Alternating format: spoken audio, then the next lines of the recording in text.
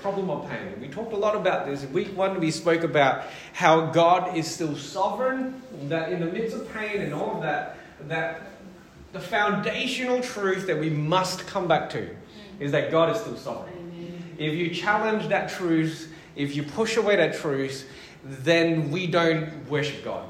That there is no God. We make ourselves God when we push away God's sovereignty. That's a really key, important thing for us to realize. But in the midst of God's sovereignty, He has promised that He is going to work all things for the good of those who love Him and are called according to His purposes, right? Yes. And so for us as Christians, we have this massive hope that we can have in the midst of pain and suffering. And then last week we spoke about what pain does. I'm going to get this up. Wait, it's not true. What pain does is that it sometimes makes us question the beliefs that we have. And it leads us into a place of unbelief. It doesn't so much give us other choices as much as it makes us focus in on the belief that God is sovereign, for example, and it just rips it apart little by little and saying, really? God is good. Really? Not for me. God is sovereign. Well, if He is, then, He's not very nice. God is caring. No, He's not. And that's what pain seems to do. Yeah. And what we need to do is to come back and to remember what these beliefs are rooted in. And a real problem that I notice is that people who want to hold on to a sovereign God, because they realize that without a sovereign God, what do we have? We actually don't have much. We have lame-o humanity, which, if we keep using that, that phrase of, oh, I'm only human, then you realize that humanity makes crappy gods. It really does.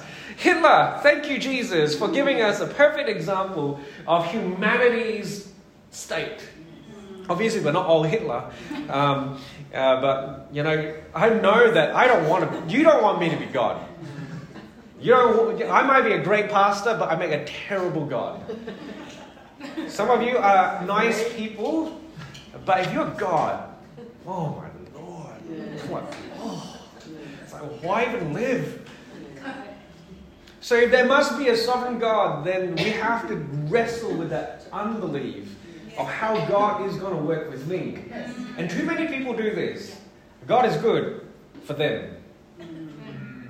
God is good in that person's life. And I realize this. Sometimes when someone is sharing about how God's done something so good in their life, some others, sometimes myself included, go like, yeah, there we go. God's favourites. Pastor Ben. Here we go again. With all the blessing.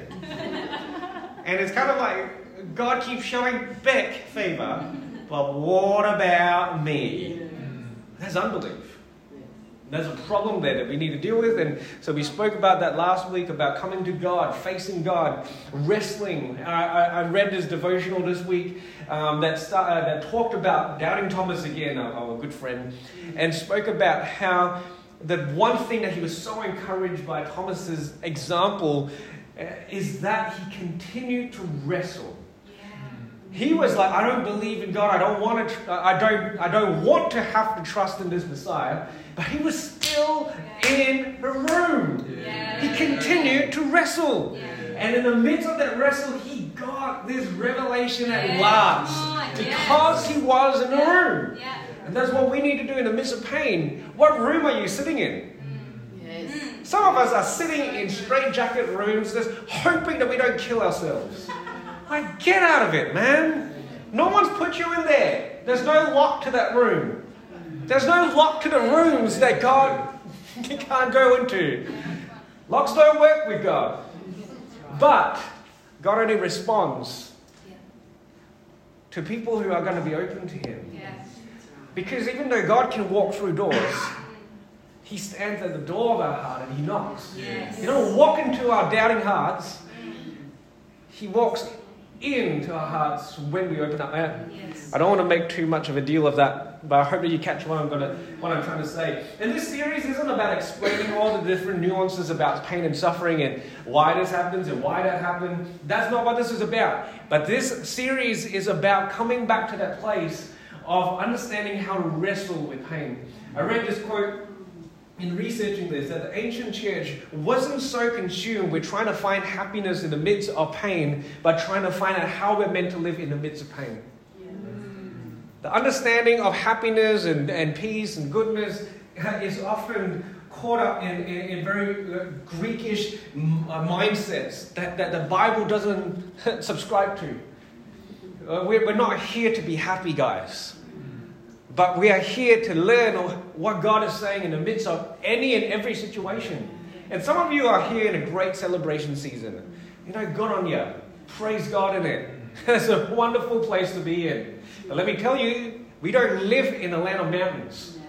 We live in the land of mountains and valleys. And so there will be times where you need to learn what to do when you're in that season.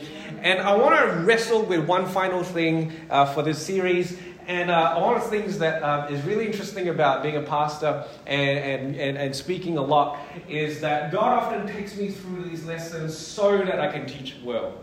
And so I'm kind of like, in a way, because I noticed like there was a season when we were at our previous church as pastors there, and Pastor Joel felt like that year was going to be called, what was it called again, Beck?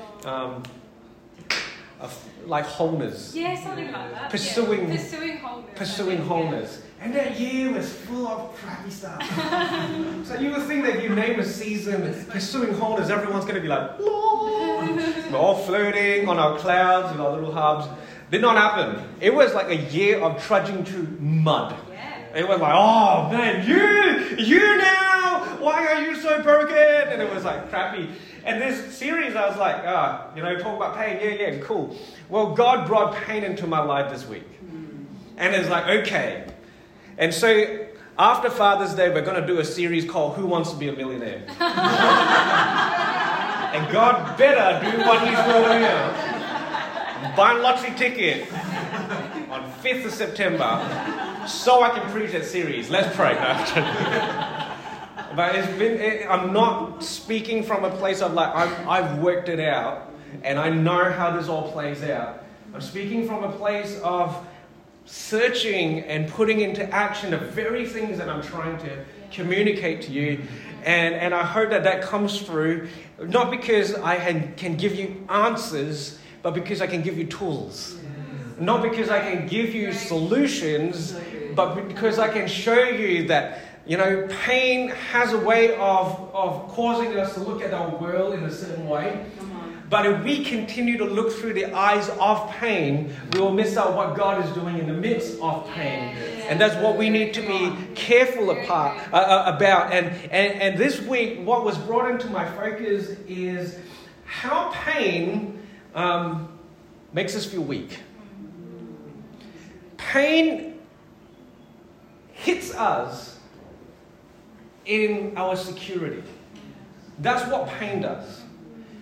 How many of you ever go home and wonder whether you are safe in your home? Probably a few of us at this point in time. You go home and you don't check every hinge and every lock and every window and every crack. If you do, you might have a bit of a problem if you're constantly doing that. Any OCD people? It's like, we'll pray for you. But we don't do that, right? However, if your house gets broken into, what do? The next few days, you think that every sound is an intruder into your house. The leaves that are falling onto your gutter is like a terrorist about to blow himself up on your roof. The bird that is outside the window, it's like the siren of, alarms going. We check everything when our security has been hit. When we encounter a painful season where there's difficulty in our face, what we do next is that we think that we are weak and we need to check on our securities. What we've done to defend ourselves. And that is the point of pain. The point of pain is to show us where in our lives we are not protected. And when we hit emotional pain, what it does is that it causes us to question, why have the defenses around my heart, around my soul, been penetrated? And we start to question it. And so it starts to question our beliefs, and that's what we talked about last week. It questions our behaviors, because obviously we haven't behaved in a way that protected us from pain. And so we will look into that and we'll examine that, and we will change in order to strengthen our defenses. That's what we tend to do. And so they often come in the form of questions. What does this mean for my life? I've encountered this situation. What does this mean? What does this mean about me? What does this mean about what I'm going to have to do to go on? What are the areas of weakness that I need to hide? Because that's what we want our security and our defenses for, right? We don't need to secure and defend ourselves if we feel really strong. If you have got the ability to defend yourself, you don't feel insecure. But pain shows us where there are breaks in our defenses. And therefore, pain makes us feel weak. And so this is what I learned about pain, that when we encounter those seasons, one of the things that we do as Christians is that we wrestle with the goodness, with the presence, with the love of God in our lives in that moment. Because we know that God is supposed to be our strong tower. And so the fact that I've got hurt, what does this mean about this strong tower? What does it mean about whether God is able to protect me or not? That's the question that pain asks when we've been hit. My defenses are down. Shields down, shields down. Sorry, I watched Star Wars last night.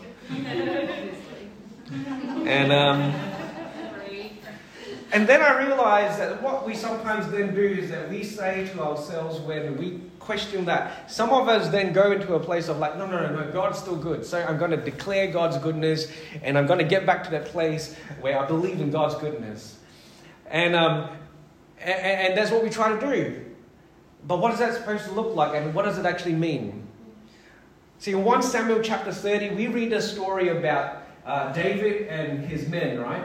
They had gone off to a battle, and while they were gone from this battle, some raiders came and took all their wives and kids and looted their camp, and then ran off. And so when David and his men came back home and realized that this was happening, I'm going to read to you from 1 Samuel 30 verse 6. And David was greatly distressed, for the people spoke of stoning him, because all the people were bitter in soul, each for his sons and daughters, which totally makes sense, right? Yeah. You led us into this battle, and this is what I've lost. Yeah. But David strengthened himself in the Lord his God. And we go like, wow, we get to do this. I strengthen myself in the Lord my God.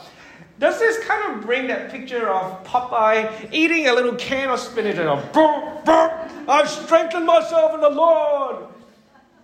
We don't too many millennials, so people all know Popeye, right? What's another one? Who does another thing? The Hulk. But that's anger, though. It's a little bit of like I got angry and I got big. Just kind of what people think that they do. It's kind of dumb. Well, what does it mean to be strengthened in the Lord? When we are faced with difficulties and pain and we feel weak, what does it mean to be strengthened in the Lord? How do you know you've been strengthened in the Lord? Does it mean that I literally feel strong and impenetrable and invulnerable once again? Does it make me feel like I'm Superman and able to take on the world? Does it mean that all the fears and the doubts and the questions that I have are gone? Does it mean that I have this deep security in who I am because I am now strengthened by the Lord? And we kind of think that we go around saying Shazam and become a superhero. Is this what this means? Because this week when I felt pain, I didn't feel strong. And when I worshipped and I came to God, I was in touch with a very sore, a very small, or what felt like a really small part of myself. I did not feel stronger in the Lord. I felt smaller. I did not feel stronger in the Lord. I was in touch with this hopelessness and this powerlessness that I was faced with in the situation. I did not feel as though like taking this on was going to be any easier. If anything, it kind of helped me to realize that facing tomorrow is going to be really difficult. So did I strengthen myself in the Lord? Am I supposed to come to church on a Sunday and walk away feeling like I've just recharged the Lord and I'm all ready to take on the world? What is supposed to happen when we strengthen ourselves in the Lord? And that's what I want to talk about, because I think so many of us think that God is not there for me because I'm still feeling that hopelessness. I'm still feeling that smallness. I'm still feeling that insecurity. I'm still feeling like I need to protect myself more. I'm still feeling my inadequacies. So how are we supposed to strengthen ourselves in the Lord when it doesn't seem to be working? And I want to talk to you through Paul's writing in 2 Corinthians. See, Paul wrote this letter, 2 Corinthians. It was actually probably at least the third letter to this church in Corinth. And he wrote this, interestingly, right after he nearly faced death. There was this crazy situation and God miraculously rescued him. And he wrote this letter for two purposes. One was to collect up, or to prepare the church to collect up an offering for those who are really suffering in Jerusalem because of the persecution. But the other thing was actually to defend his apostleship, which is kind of interesting.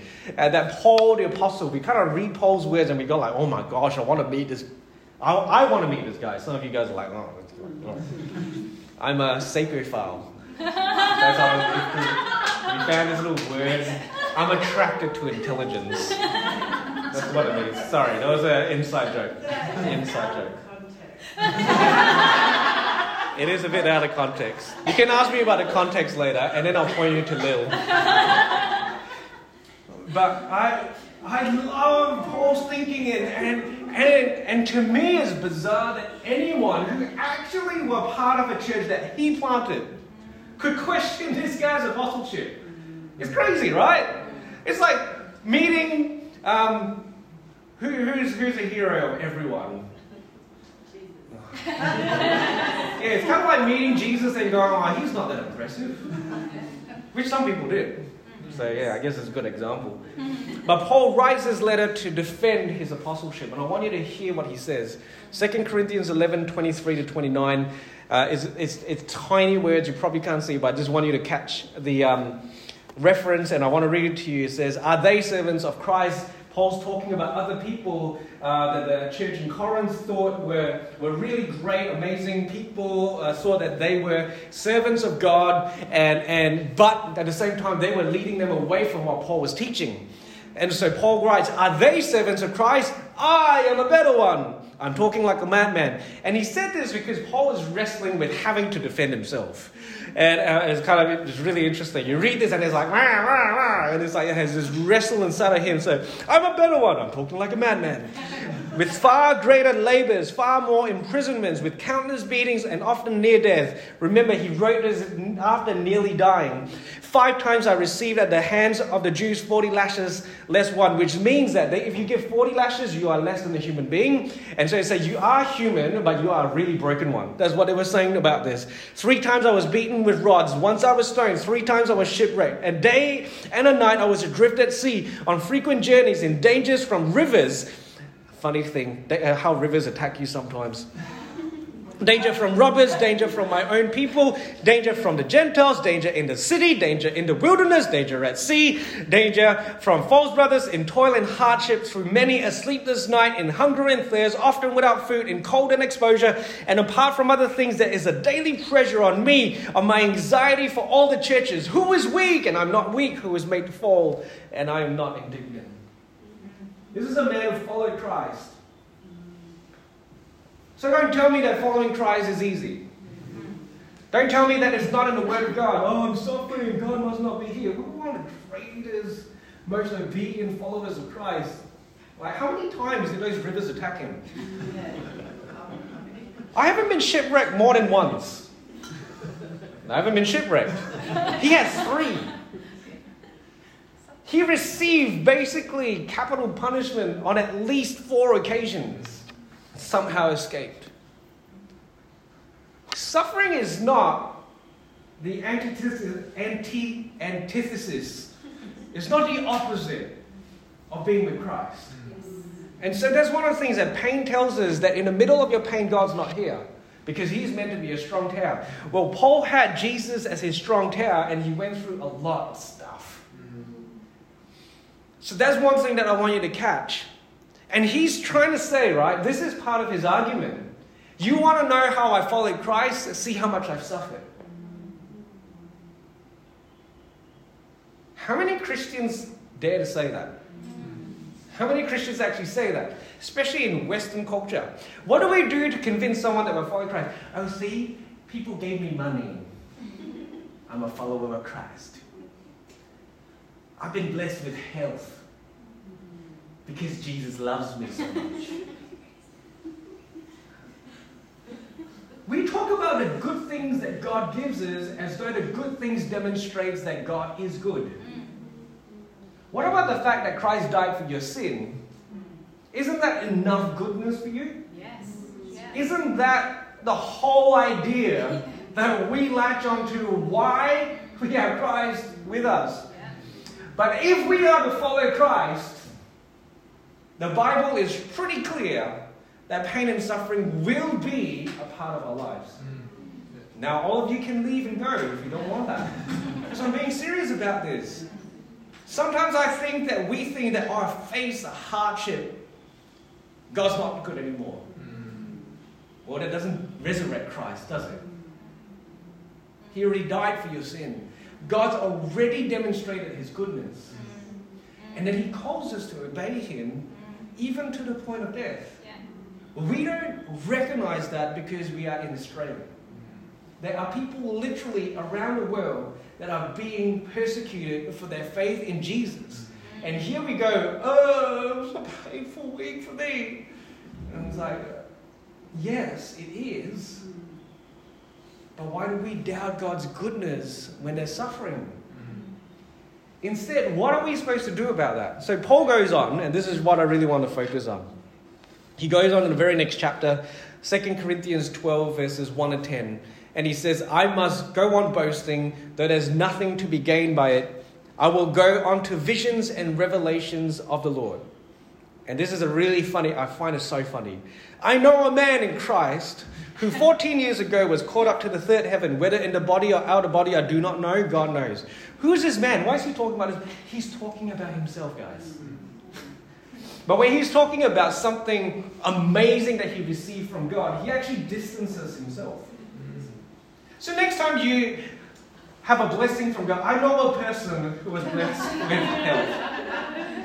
Not me, I know a person. I have a friend. I know someone. But he's having this wrestle with boasting and talking about what God has done. It's really interesting. Verse 3, and I know that this man was caught up into paradise, whether in the body or out of the body, I do not know. God knows. And he heard things that cannot be told, which man may not utter. On behalf of this man, which is himself, I will boast, but on my own behalf, I will not boast except for my weakness. I just want to pause here. What Paul is saying in this passage is that when he was preparing or sometime in the early part of his ministry, he received this crazy revelation. And by the way, this is affirmed by the early church. Peter, who is known quite, famously as the leader of the church, writes that Paul writes scripture. That means that he affirms that Paul received a crazy revelation from God. When people go around today saying, I have been brought up to heaven and I got all these crazy revelations, probably not true. That time is done enough. I'm not saying that people can't receive revelation, but the revelation that Paul was basing his ministry on is a little bit different, all right? I just want to give you a bit of context there. We're going to read on in verse 6. Though if I should wish to boast, I would not be a fool, for I will be speaking the truth. He's basically saying, guys, you don't know what God has given me. It is that good. And you guys are questioning whether God works in my life? You guys are idiots. That's basically what he's saying. And then he goes on to say, but I refrain from it so that no one may think more of me than he sees in me or he hears from me. And that's really weird. Because I think, as I'm thinking about how we convince people in today's day and age, we try to convince them from a point of view of I'm an expert. I know stuff. I'm actually, up here. I went to a study for my master's because I wanted to have a platform to speak with smart people. Well, Paul takes the opposite approach. He doesn't say, I need to be an expert. He says, I just need you to see who I am so that you can see what Christ has done in me. Yeah. I love that, and that challenges me all at the same time. We have this vision in our Western culture that people that are worth listening to are people that are successful and do not experience pain because they build up their defenses to the point where nothing can penetrate them. Is that really what success is? I can work to the bone and still turn up to work tomorrow. Is that really what success is all about? For Paul, it's like the whole idea of success is that God has chosen me. God is working in me, and that is sufficient. That's still not the point I'm trying to make. Let's get there. So verse 7. So to keep me from becoming conceited because of the surpassing greatness of the revelations, a thorn was given me in the flesh, a messenger from Satan to harass me, to keep me from becoming conceited. 3 times I pleaded with the Lord about this, that it should leave me. But he said to me, my grace is sufficient for you, and my power is made perfect in weakness. For my power is made perfect in weakness. Therefore I will boast all the more gladly of my weaknesses, so that the power of Christ may rest upon me. For the sake of Christ then I'm content with weaknesses, insults, hardships, persecutions, and calamities. For when I'm weak, then I'm strong. We need to pull this apart. He says that because of the great things that God had placed on him, God also made sure that he was given a gift. A thorn in his flesh.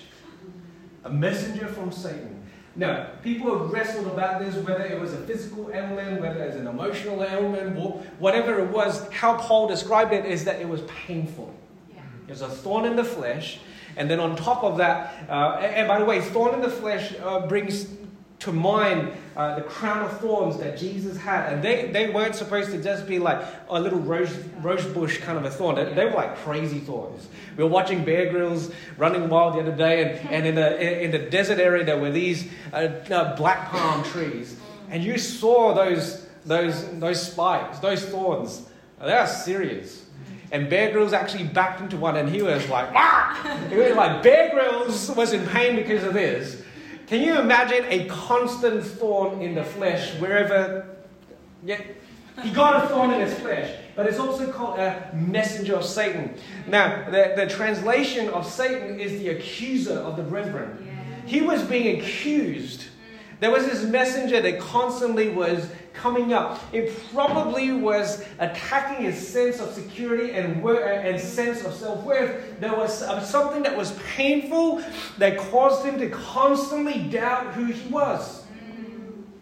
And Paul says this gift was given to me to keep me from becoming conceited. When I think of the word conceited, I think of the word proud. I think of the word arrogant. And when I read this as a younger person, I was like, Paul, God really wanted to make sure that Paul doesn't get proud and like all up himself, right? But I never really stopped to think about what that pride would look like. And so when I looked into this word, it's like, why is it that this thorn, why is it that this messenger from Satan would stop Paul from becoming conceited? And so I started to look into the word conceited, and I found something that seriously this week has been something that I've been really looking at and examining for my own life. See, the word in the Greek for conceited is the word, I'm not going to say it right, but it's hyper-aero. Hyper-aero. That's it in English. That's the English kind of transliteration. But the word aero, the root word, is to take up. Now, Jesus actually uses the word take up in Matthew chapter 11, verse 39. Matthew chapter 11, verse 29. When he says, take up your cross. Taking up is not a bad thing. It's not a bad word. It literally is just that you carry this. So to be conceited is to hyper take up. Is to take up way more. To be conceited is to take up too much. God gave Paul a thorn in his flesh, a messenger from Satan, to make sure that he did not take up more than he should. Very good. Hear that again.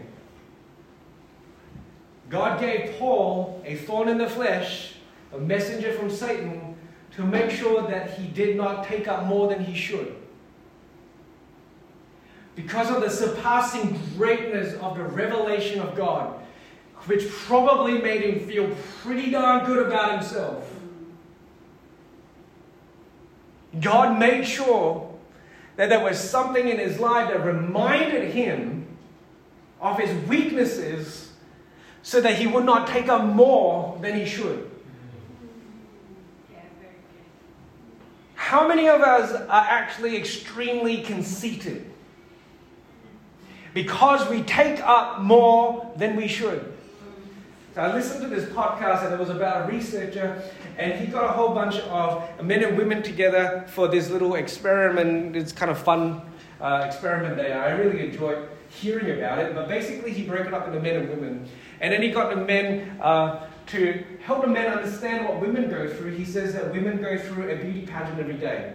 So like when Ben was talking about putting on foundation, it's like, I don't need foundation because I'm so beautiful all of myself. I don't need to build myself up because I'm so great. But women somehow feel the need to, totally joking, but women go through a daily beauty pageant. And so he got the guys to do a beauty pageant. He got the guys to line up on stage and they had to do a 1-hour pageant where they were judged, mainly based on their looks. And then, there was a winner and all of that. And then they swapped over to do a judgment on the women, but the women were now judged based on what men are often judged on. And this is a really secular experiment based on secular thoughts about masculinity and femininity. And he got the women to line up based on their income. So who earned least, who earned the most. And that's what they did. And then from there, then they did a bit of a bachelor scenario, if you will, where the women were tasked with, based on the looks alone, chase after the male that they're most attracted to. So he made it a game where these women were meant to, based only on looks, chase after a guy and get the guy that they want to, go on a date with, to choose to date them. A bit bachelor-like. And so these women were then choosing, of course, the guy who was like the number one, the winner of the beauty pageant. He had like 7 women hanging off him, trying to get him to go on a date. And it was a really reverse kind of a situation. And finally, it was down to like these last 2 women, and they finally kind of juked it out. And one of them won the thing, and so the researcher then asked the woman, how did that go for you? What was that all about? And she said, when it came time to actually securing the date, I found myself saying, even though I don't have these things, you really enjoy a ride in my Ferrari. You really enjoy the holiday I've got planned for us in the Bahamas. I've got all of these abilities to make your life happy. And this woman was like, when guys do that to me in the pub, I call them jerks.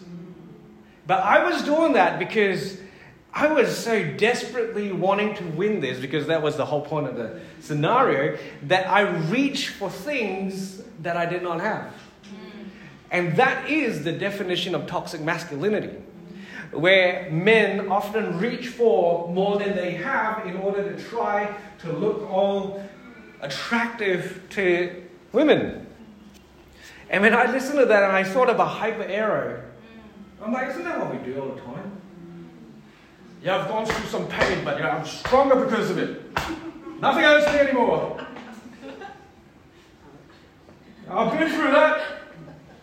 And what does it kill you makes you stronger. You're like crying on the inside. You're like, oh! It's like, arm wrestle me now. We go for these things that make us think that we're not that broken. I listen to the language that is used nowadays, and the language of being triggered is kind of saying that these feelings are actually somewhat apart from me. I'm actually all good, but the trigger is out there. But really, what's being triggered are your emotions and your memories and the things that are on the inside, and you're feeling weak, not because of the situation outside, but because pain has actually revealed that you are weak. That you are not able to carry this weight. And when I went through pain this week, I found myself wanting to be strong, but only finding how weak I really am on the inside. There were questions in my head when the situation broke, where I was like, I don't know if I'm good enough to be a pastor anymore. I don't know if I've got what it takes to carry on tomorrow. I don't know if I've got enough love in my heart to carry on and to do this work. Maybe I don't have the skills that I need. Maybe I don't have this. Maybe I don't have that. And I sat with that. And I was going, God, you need to show me that I'm strong. And God said, I'm not showing you that you're strong. That's not what this is about. But when I look at Paul's words, he says that when I realized my weakness and I was like, God, I begged with God 3 times to take it away. The whole point of 3 times is not that Paul literally prayed 3 times, but it talks about this completion, this sense of really wrestling with it. Sorry, I really pushed myself there. And he pushed and he wanted to resolve this. He said, I don't want this. This is uncomfortable. And maybe he could have even said, God, this is stopping me from really fulfilling what you called me to do. This is too hard. And then what did God say? God didn't say, oh, Paul, do you know that you are stronger than you think? Oh, no, I've created you so well that really nothing can hurt you. You've got this, buddy. Well, Jesus didn't say to Paul, you've got this. Jesus said to Paul, I've got this. Yes, come on. He said, my grace is sufficient for you. Yes, and my power is made perfect in your weakness. Yes. See, I think that there is an inverted relationship with how strongly we think that we are going to be able to make it and how much God is able to work in our lives. The more we hyper-arrow our way through life, the less God is able to do in our lives. And pain is a gift because pain shows us you're not really that good. You're not. But God is good. And God wants to bring good into your life. And Paul got to this place where he realized it's better for me to boast in my weakness because then God's grace and His power is being made perfect in my life. So what does Paul say? He says, so I will boast all the more gladly of my weaknesses. He was glad for his weaknesses. And then he goes on to say, for the sake of Christ, then I am content. I am content with my weakness. I'm content with the fact that I've been hurt and it sucks. I'm content with the fact that there are times where I really try my best, but things still don't work out. I'm content with the fact that there are people in my life that I love that I'm not going to be able to protect them. There are people in my life that I love that I'm not going to be able to save. There are things that God's called me to do, and sometimes the results won't look like what I think they're going to be because maybe I'm weak, and I'm content with it. Maybe I'm good with it. What are you doing when you are faced with pain? Do you scramble quite often like I do to try to go, no, it's not that bad. No, I can still do this. I've still got this. I'm not that broken. I'm not that weary. I'm not that this. What does it mean to strengthen myself in the Lord is not to get to a place of thinking I can do this. But it's getting to a place of saying, God, you've got to do this.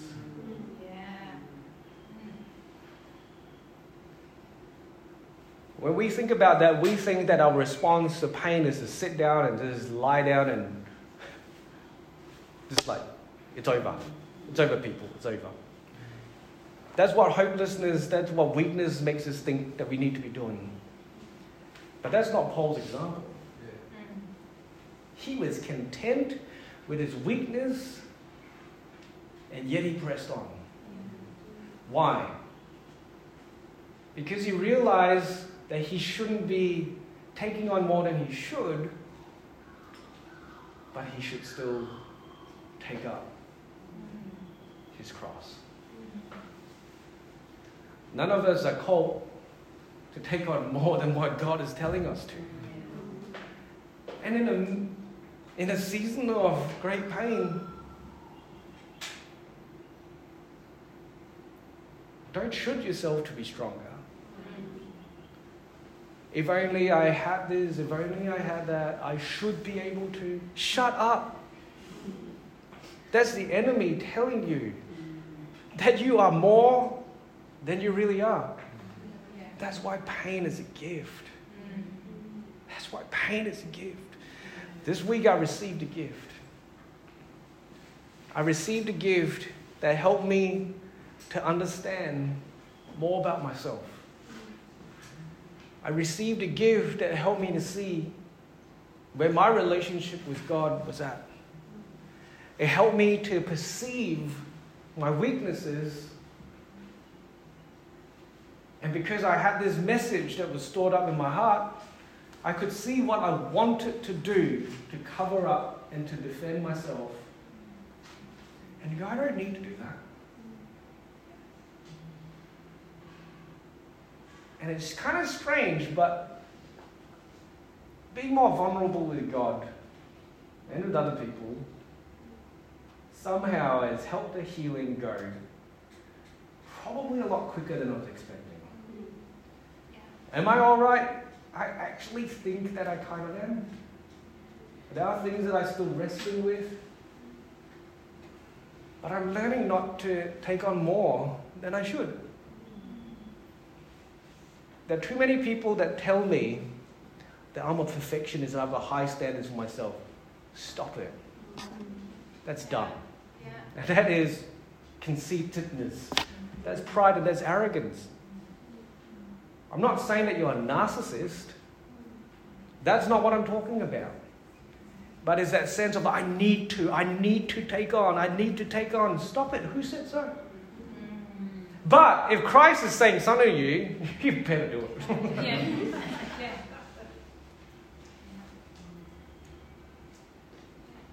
I need to provide for my family. Well, yeah, it makes sense. But how are you providing for your family?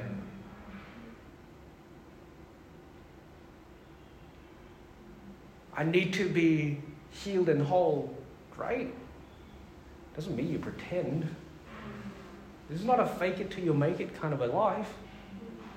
But it's just sitting with and going, I've experienced this, I see where I'm at, and I'm content with it. Because Jesus' grace is sufficient for me. And his power is made perfect in my weakness. Here's a tension, guys. I cannot solve this. Are you then supposed to feel better? I think sometimes. But if you don't, does it mean that God's grace is insufficient?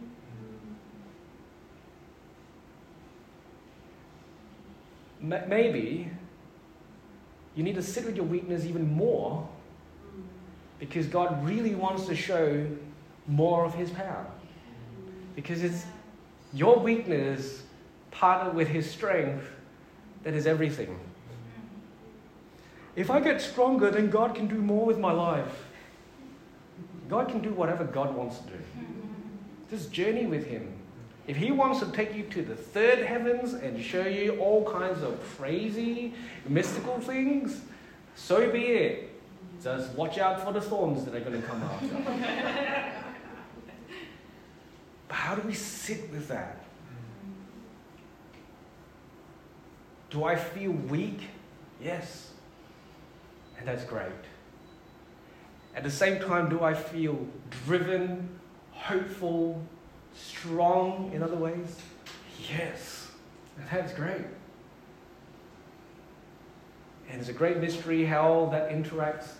My time is up, and I don't know if I can explain any more to that. But if we can get the band up, what I wanted to do today, as we finish off, is to just give you space. Because too many of us gloss over our pain because it makes us feel extremely uncomfortable. So uncomfortable.